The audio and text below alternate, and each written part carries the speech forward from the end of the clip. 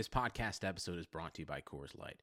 These days, everything is go, go, go. It's nonstop hustle all the time.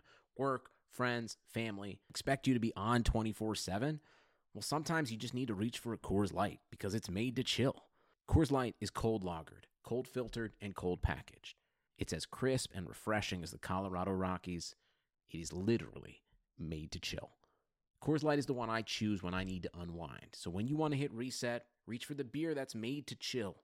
Get Coors Light in the new look delivered straight to your door with Drizzly or Instacart.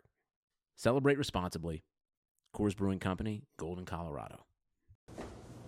If you haven't heard about Anchor, it's the easiest way to make a podcast. Let me explain. First off, it's free, 100% free. There's creation tools that allow you to record and edit your podcast right from your phone or your computer. It couldn't be easier. Anchor will then distribute your podcast for you, so it can be heard on Spotify, Apple Podcasts, and many more. And you can make money from your podcast with no minimum listenership. It's everything you need to make a podcast in one place. Download the free Anchor app or go to anchor.fm to get started. Hey, what's up, everybody? Chris Trapasso here from CBSSports.com. And you are listening to the Friday, August 28th version of the Prospect Podcast. Jumping right back into the NFL draft today with some prospect evaluations that I realized I haven't gotten to anywhere.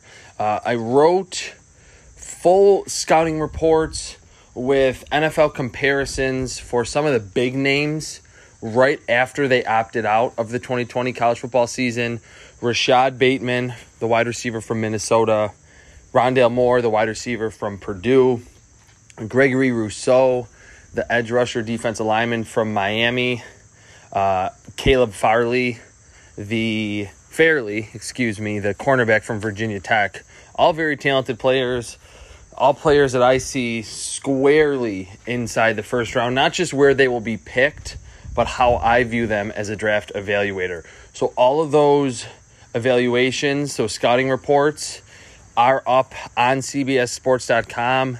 If you just Google CBS Sports Chris Trapasso, you'll get the top results will be a link to my archive. Check those out. Oh, also, forgot a big one. Micah Parsons, the linebacker from Penn State, also did a scouting report on him. Strengths, weaknesses, pro comparison. He's another one. Certainly, I see him inside the first round. So all those are up there. And beyond that, I talked about Jay Tufele on this podcast. I talked about who's a defensive tackle from USC. Rashawn Slater, the offensive tackle from Northwestern, very polished, like his game a lot. Sage Surratt, the wide receiver from Wake Forest, big physical jump ball wide receiver. A few prospects I have not written about or discussed on this podcast, and I'll jump right into them.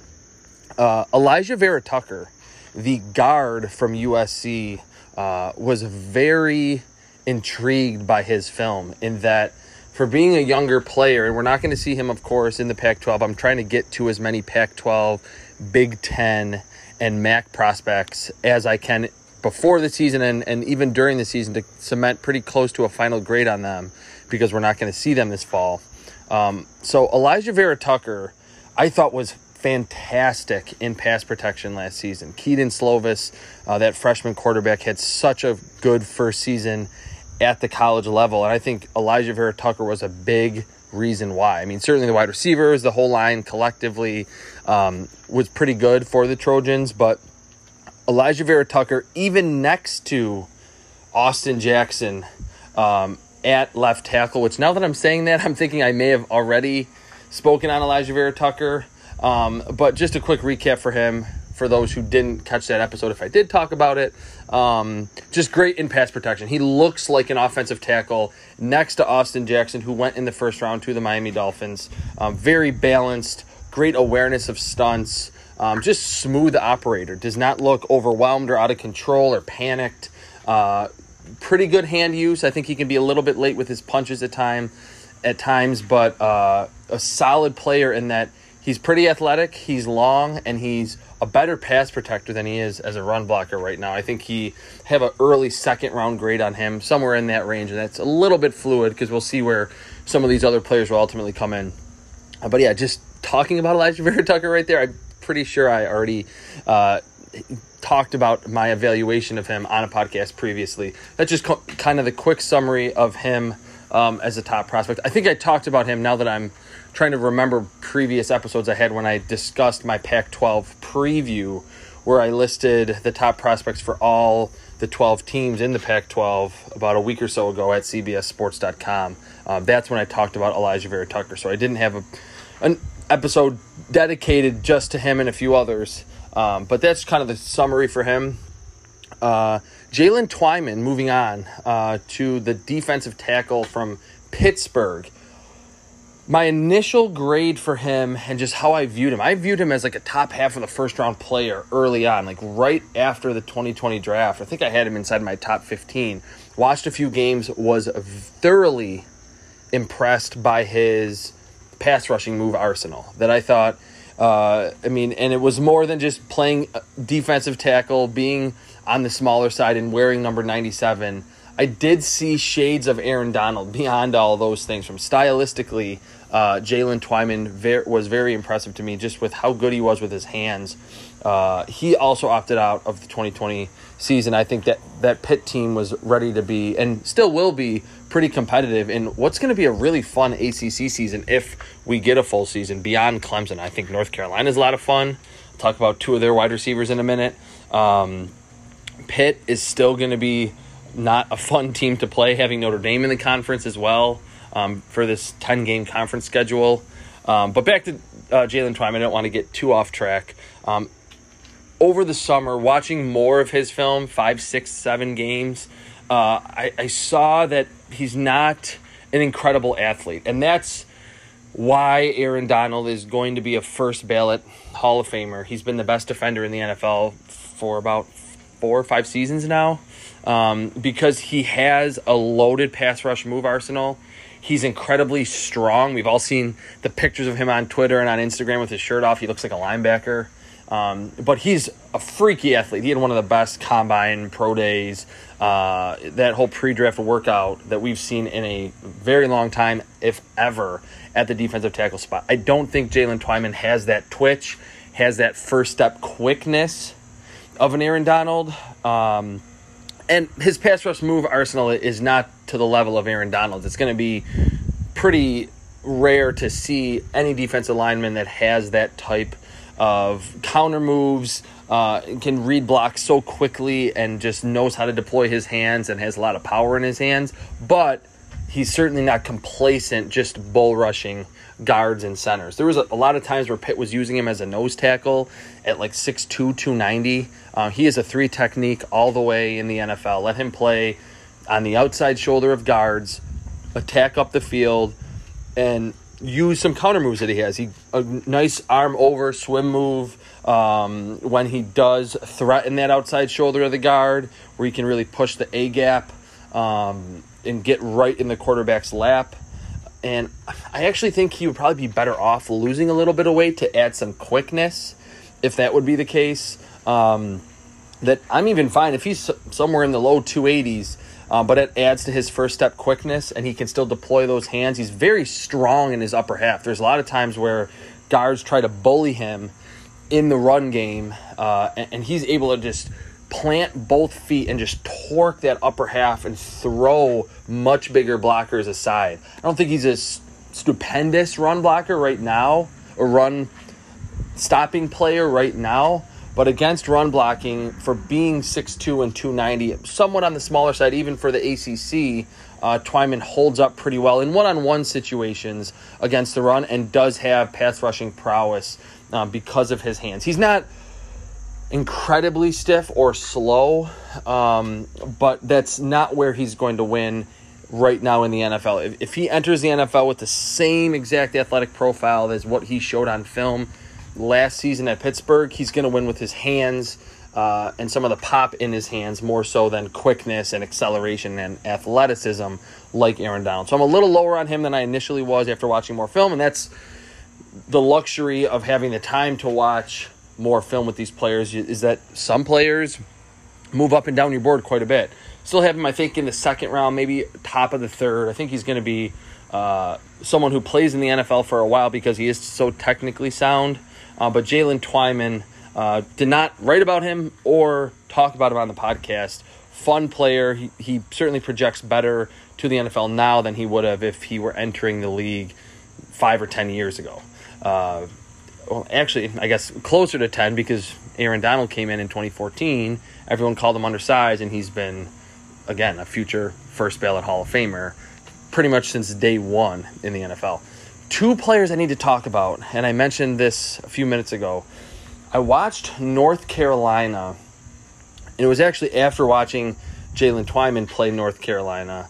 I figured I need to watch what happened on this offense with Sam Howell as a freshman having such a good year, and it wasn't phony. It wasn't a lot of bubble screens. It was a lot of passes down the field, a lot of plays with his feet. I needed to watch. Did he have good receivers? And I knew of Dyami Brown and Daz Newsome, but I wanted to really dig in on both of those wide receiver prospects.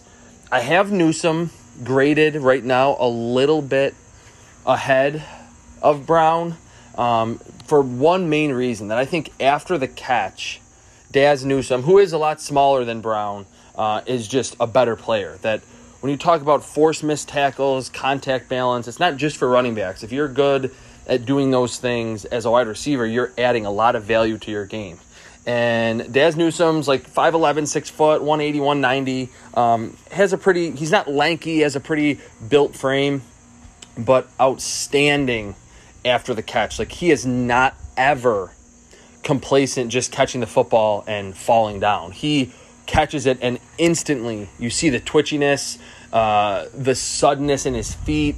He has great vision to find and weave through a lane, will run through tackles pretty strong. And I thought he made some good plays near the sideline, too, with his body control. I think he projects very well to the next level. And not just as a slot receiver, that you can be 5'11", maybe 6 foot, 190, and play on the outside. He did so at North Carolina last season. Yes, there was some stuff that was schemed, but there are some plays in the NFL, of course, where wide receivers are getting schemed the football and getting schemed space. I just think Daz Newsome plays with that instant acceleration. The second he touches the football, he's off and running and will make defenders miss in space. And he's a pretty good route runner, too. It wasn't like North Carolina was having him run 2 separate routes and that was it. A lot of routes with multiple breaks where he had to really throttle down and explode in the opposite direction. I think somewhere in the second round for him is not out of the question. It'll be fun watching him this season with this North Carolina team. And then his teammate Dyami Brown, bigger body on the outside, between like 6'2", 6'3". Again, pretty sturdy frame like Daz Newsome.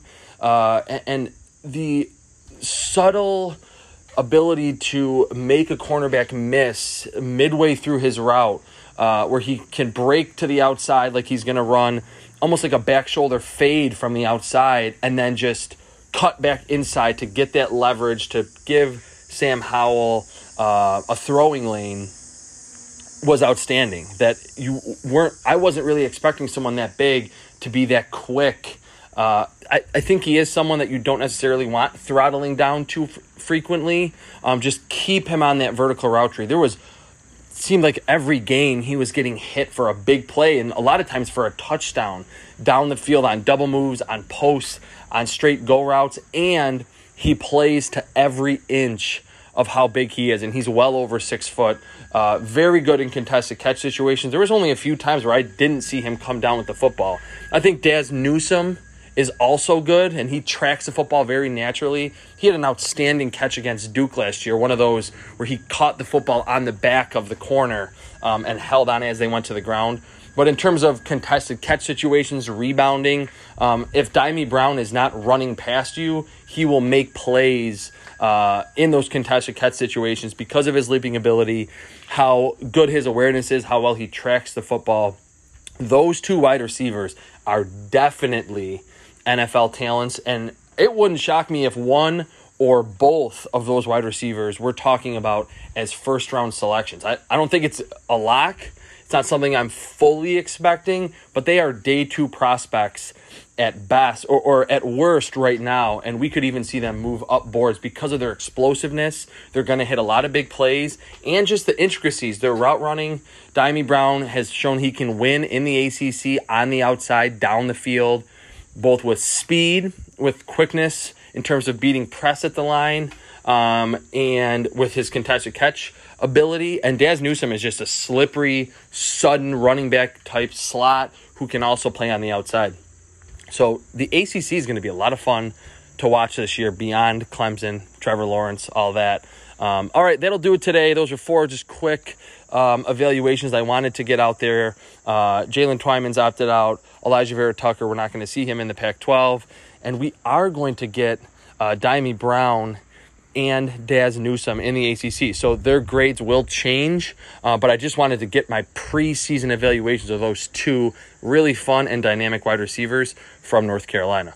All right, that'll do it for me today. I'm Chris Trapasso. Thank you for listening to the Prospect Podcast.